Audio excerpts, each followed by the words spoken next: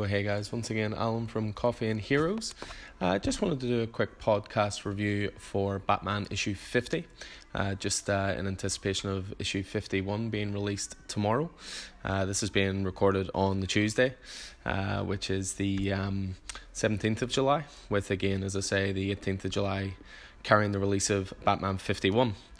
So, issue 50, it was released 2 weeks ago to a lot of fanfare. It's one of those comics that seemed to actually cross the divide between sort of our small section of comic fans, and it actually was embraced by the complete entertainment industry. You know, Tom King was on chat shows chatting about it. It was the number one trending topic on Twitter. And for better or worse, it appeared on the pages of the New York Times. For those who don't know, with regards to the New York Times, basically 3 days before it was due to be released, the New York Times decided that they would review the issue. Now, there's no problems with that. A lot of movies get reviewed in advance. A lot of albums get reviewed in advance of release.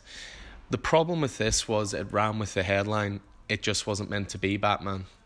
Now, a lot of the mystery and a lot of the anticipation for this issue was learning whether or not Batman and Catwoman would get married.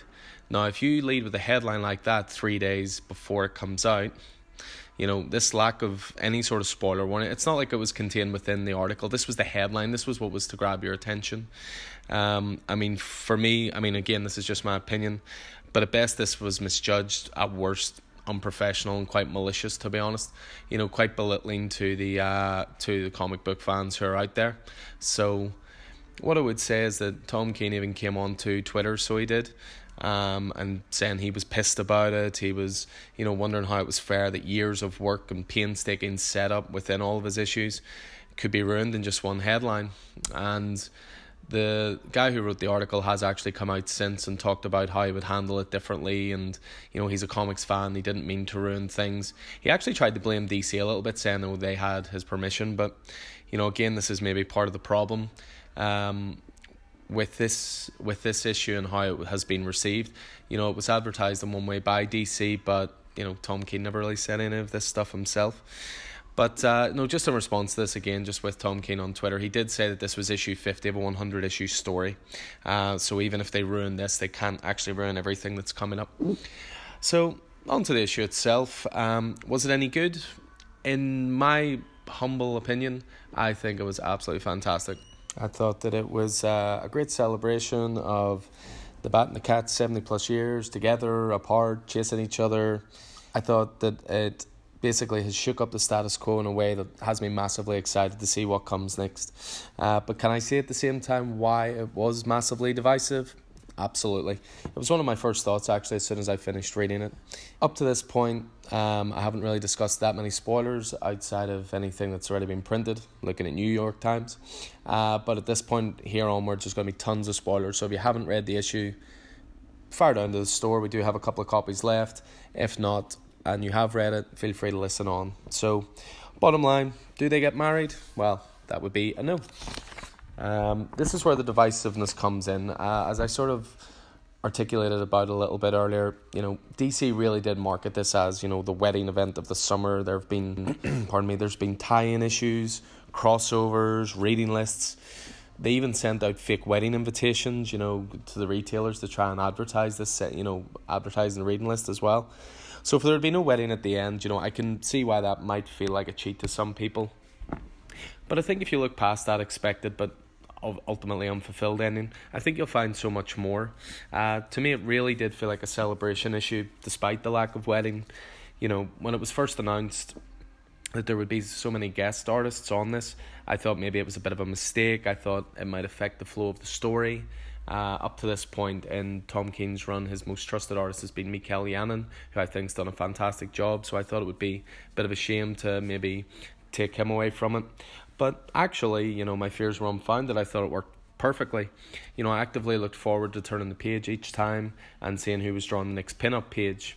This is essentially how they integrated all the different artists into it. They basically gave them the equivalent of splash pages, or there were a couple of artists who did some sort of comic panels and stretched out their work a little bit.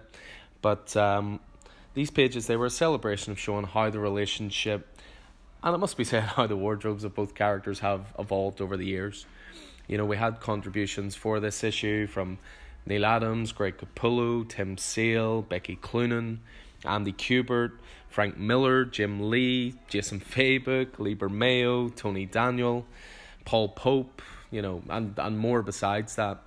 You know, even if you don't particularly appreciate the developments in the story and the direction that the story's going in, you can't help but be wowed by the art in this. And I think every single artist who was contributing to this really brought their A game. You know, you could cut out any of the pages, blow them up to a print, frame them, perfect piece of art on your wall.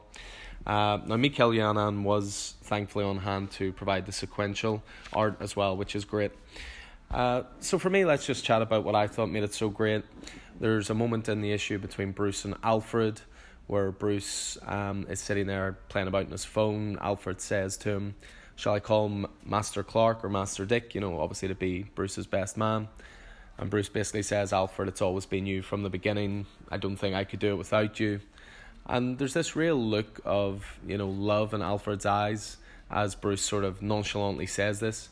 And then the two of them embrace in a hug. You know, I'm not too manly to say that, you know, I welled up a little bit at that point. I love the fact that Bruce is ready to take the next step here.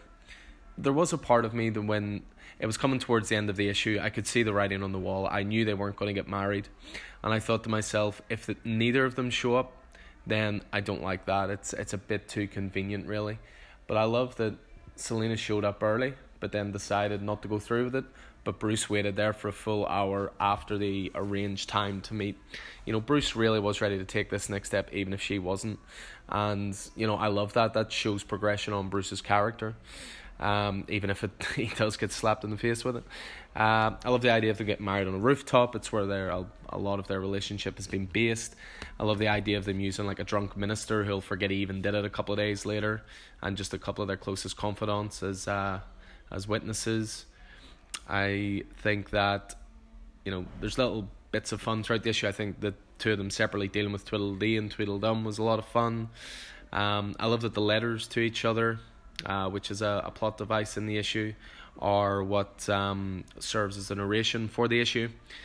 I love that all the characters that Keen's introduced in the first 50 issues are all present in that final panel.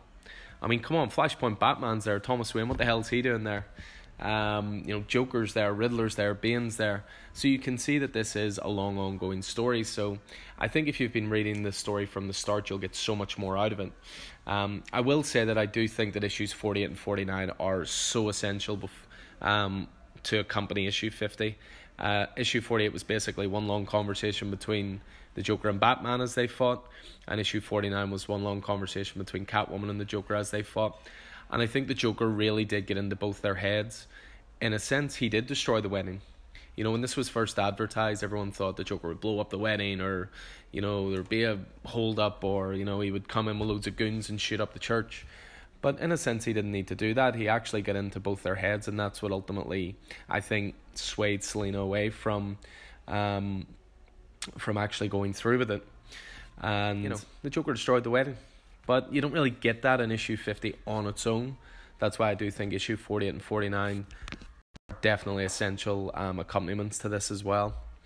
I mean, I'll just round up. I didn't want to, you know, ramble on too much about this. I'll just give a little bottom line, you know, review of it. At the end of the day, what's the scariest version of Batman? For me, it's one who has no attachments, nothing to obstruct his true mission and promise to his parents. All of that is true. But what about a betrayed Batman? One who has shared all of his deepest, darkest secrets with someone. You know, the whole War of Jokes and Riddles storyline is him telling Selina the worst thing he ever did, something he never told anyone before. That feeds into this run. He's basically given up everything to be with her. And she has now betrayed that trust. I mean, I think that's a really, really interesting dynamic that moving forward. And now, of course, the criminal factor in Gotham know his identity. They know who Batman is. They know that he's Bruce Wayne. So that, along with an unhinged Batman, has me really, really excited for what's coming next. So, coming for new releases this week, Batman 51. Can't wait for it. So yeah, just a quick short review there, guys. I'll try and make it more of a consistent thing with some of the bigger releases, just to give you a little bit of our insights anyway. Hope to see you guys in the store soon. Until then, take it easy. Until next time.